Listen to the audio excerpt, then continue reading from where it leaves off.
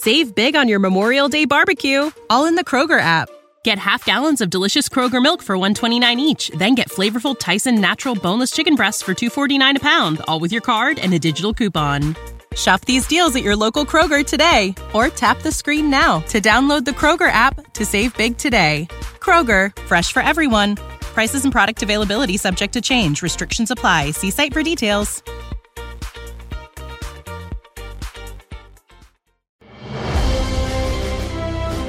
Good afternoon, evening, or morning. This is your old Uncle Mosh with Raiders Fan Radio, and you are in for a treat. Sit back and get ready to listen to one of the most insanely knowledgeable people you will ever meet talk about our beloved Raiders. Another episode coming your way of Silver and Black Flashback by Rich Schmelter, the author of the Raiders Encyclopedia. As always, thank you so much, Uncle Mosh, for that awesome intro to Silver and Black Flashback. And I hope to keep on earning that praise you give me. And never to be left out is my man Murph, the host of the greatest Raiders podcast out there. Thanks so much, my friend, for the great opportunity you give me to be a part of Raiders Fan Radio, as well as having the chance to be a part of a network that helps out so many through the One Nation Foundation that benefits Raiders-related charities. And also, I cannot thank you enough, Murph, for saying such awesome things about my new book, Championship Diary, about our Raiders' Super Bowl 18 victory. And if you get a chance, Raider Nation, check it out on Amazon or go to the link provided on Murph's show. And to Murph's co-hosts, Swag, Jeff, and Michelle, and all of the Silver and Black faithful listening around the world, I am proud as hell to bring you stories of the people and moments that helped make our Raiders' history so glorious. And with all that being said, why not get on with this, our time together once again on this episode of Silver and Black Flashback. Way back in the archives, on episode 10 of Silver and Black Flashback, our Raiders' move to Los Angeles from Oakland was discussed. Now, on episode 62 of our time together, we are leaving LA and returning 400 miles north back up to Oakland. When the Raiders relocated to Los Angeles in 1982, they were still in the midst of their glory days. The City of Angels truly embraced the Silver and Black as saviors from Pro Football List Sundays at the LA Coliseum after the Rams left for Anaheim in 1980. The bad boys of the gridiron were always regarded as a melting pot of personalities, much like Los Angeles. This helped to provide the Raiders with a new, vast fan base that took to the team with a devoted passion. The sale of Raiders merchandise rose to unbelievable heights. And from 1982 through 1985, the Raiders had massive crowds filing into the LA Coliseum to watch the Silver and Black pound out victories and opponents on a consistent basis. And in 1983, they provided the city with their first ever Super Bowl victory. However, by the latter portion of the decade of the 1980s, the massive Coliseum was virtually barren as the team's fortunes began to decline. And the area adjacent to the Coliseum was not all that safe to be in, and fights in the stands were commonplace on game day. The team's lack of success, coupled with the unsafe environment, meant less people were willing to come out and support the Raiders at the Coliseum. By 1987, Al Davis realized that the Coliseum would not suit his needs very much longer and looked to different locales outside of the Los Angeles city limits. The nearly 70-year-old Coliseum still did not have the luxury suites or other improvements that Davis was promised at the dawn of the decade when he was wooed by the City of Angels. The time was right to seek what Davis felt his Raiders deserved. He wanted a modern facility with all the perks necessary to compete in the highly competitive professional sports marketplace. In August of 1987, the city of Irwindale, California, rose to the forefront as the designated new home of the Raiders. Located 18 miles east of Los Angeles, Irwindale officials planned to build the Raiders a new stadium in an old rock quarry.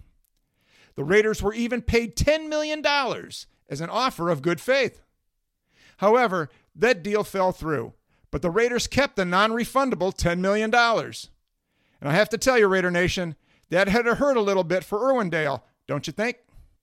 So anyway, with Irwindale's funds a whole lot lighter and the Raiders $10 million richer, During the summer months of the following year, speculation was high that the Raiders were looking to return to their native Oakland, with Alameda County officials in the NFL both in approval of the trek back up to Northern California. Over the course of 3 years, after delays mounted, on September 11th, 1991, it was announced that Al Davis decided to keep the Raiders in Los Angeles. The new deal caused fans in Oakland to use Raiders merchandise as kindling for numerous bonfires.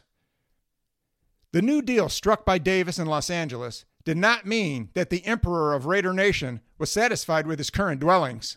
In May of 1995, after the departure of the Rams for St. Louis, the owners of the National Football League teams approved with a 27-1 vote to support a plan to build a $200 million privately financed stadium on property owned by Hollywood Park in Inglewood for the Raiders.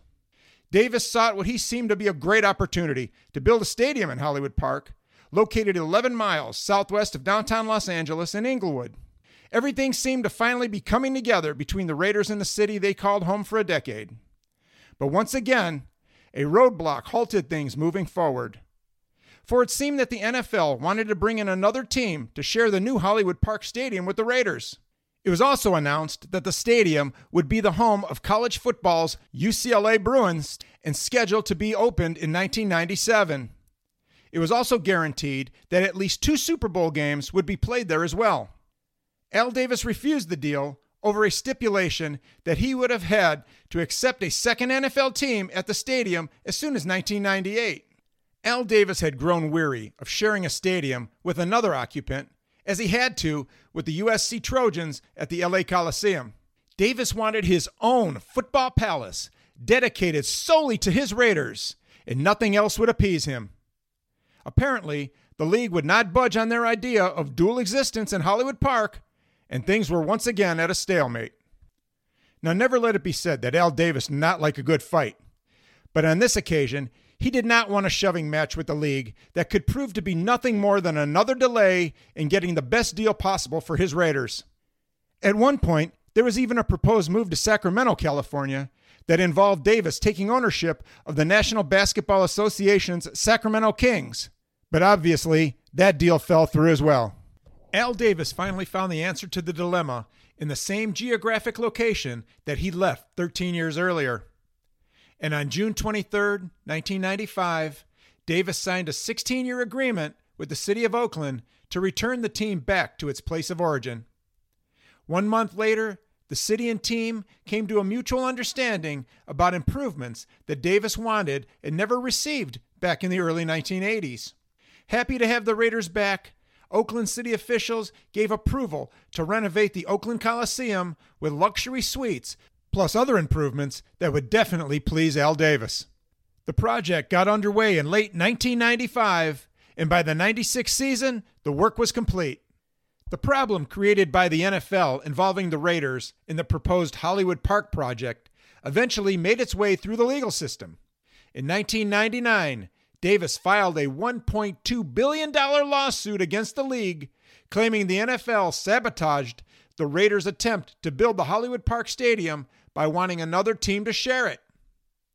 Davis also claimed that the Raiders still owned the Los Angeles market even after being out of the area for 4 years. And 2 years later, on May 21st, 2001, a jury in Los Angeles ruled against Davis after a trial that lasted 6 weeks. Even though the Raiders had been back in Oakland for 20 years, the desire to once again return to Los Angeles came up.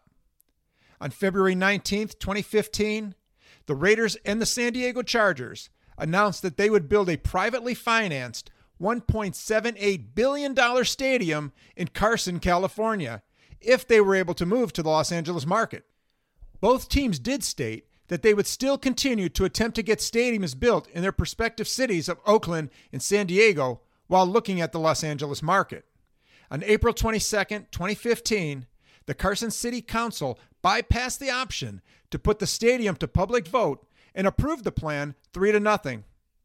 The council voted without having clarified several issues, including who would finance the stadium, how the required 3-way land swap would be performed, and how it would raise enough revenue if only one team moved in as tenant.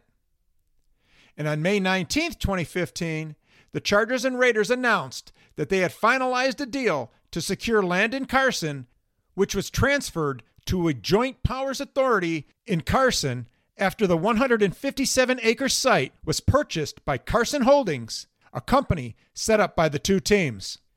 On January 4, 2016, the Raiders filed for relocation along with the Chargers and Rams. However, many NFL owners held reservations about the Carson site. The committee set up by the league initially recommended the Carson site, but the Chargers and Raiders were unable to secure the votes they needed to move. And after hours of debate, the NFL owners voted to allow the St. Louis Rams to move back to Los Angeles after a 2-decade-long absence on January 12, 2016, with the San Diego Chargers having the option to join them within a year. It was still possible, however, for the Raiders to move into the Rams' new stadium in Inglewood with the Rams if the Chargers decided to stay in San Diego. But on January 12, 2017, the Chargers decided to join the Rams in Los Angeles, and with that becoming official, a return of the Raiders to Los Angeles was over.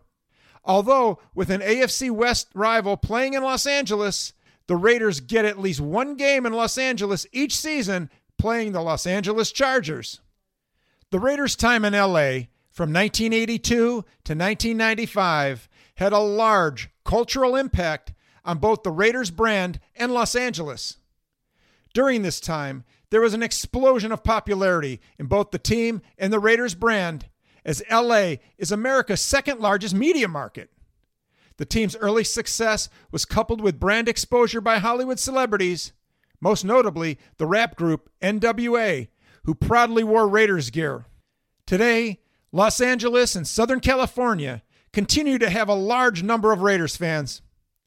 After the Raiders left Los Angeles, fans began to travel to Oakland, and then, since 2020, to Las Vegas to see them play. The Southern California fans were considered essential to the success of the Raiders' relocation to Las Vegas. At the beginning of their existence, the Raiders were looked at as orphans, and in some ways, they still are. They were the final franchise selected into the original American Football League. They played in 3 stadiums in their first 7 years and flip-flopped between 2 cities for most of their existence. There are some factions that still feel the team belongs to Los Angeles, despite their return to Oakland and then Las Vegas. On a positive note, this incredible team, with an illustrious past, now has 3 fan bases that care deeply about them, not to mention diehard fanatics all over the globe.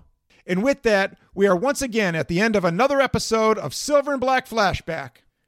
All right, my Silver and Black faithful, I love and thank all of you for listening. What an awesome family we have. And now, all together, loud and proud, let's bring this one home. And how do we do it? With 4 simple words. So, ready. 1, 2, 3. Let me hear it, Matt, Bruce, Bamba, and everyone else. Here we go. Love you, Raider Nation. Save big on your Memorial Day barbecue, all in the Kroger app. Get half gallons of delicious Kroger milk for $1.29 each. Then get flavorful Tyson natural boneless chicken breasts for $2.49 a pound, all with your card and a digital coupon. Shop these deals at your local Kroger today, or tap the screen now to download the Kroger app to save big today. Kroger, fresh for everyone. Prices and product availability subject to change. Restrictions apply. See site for details.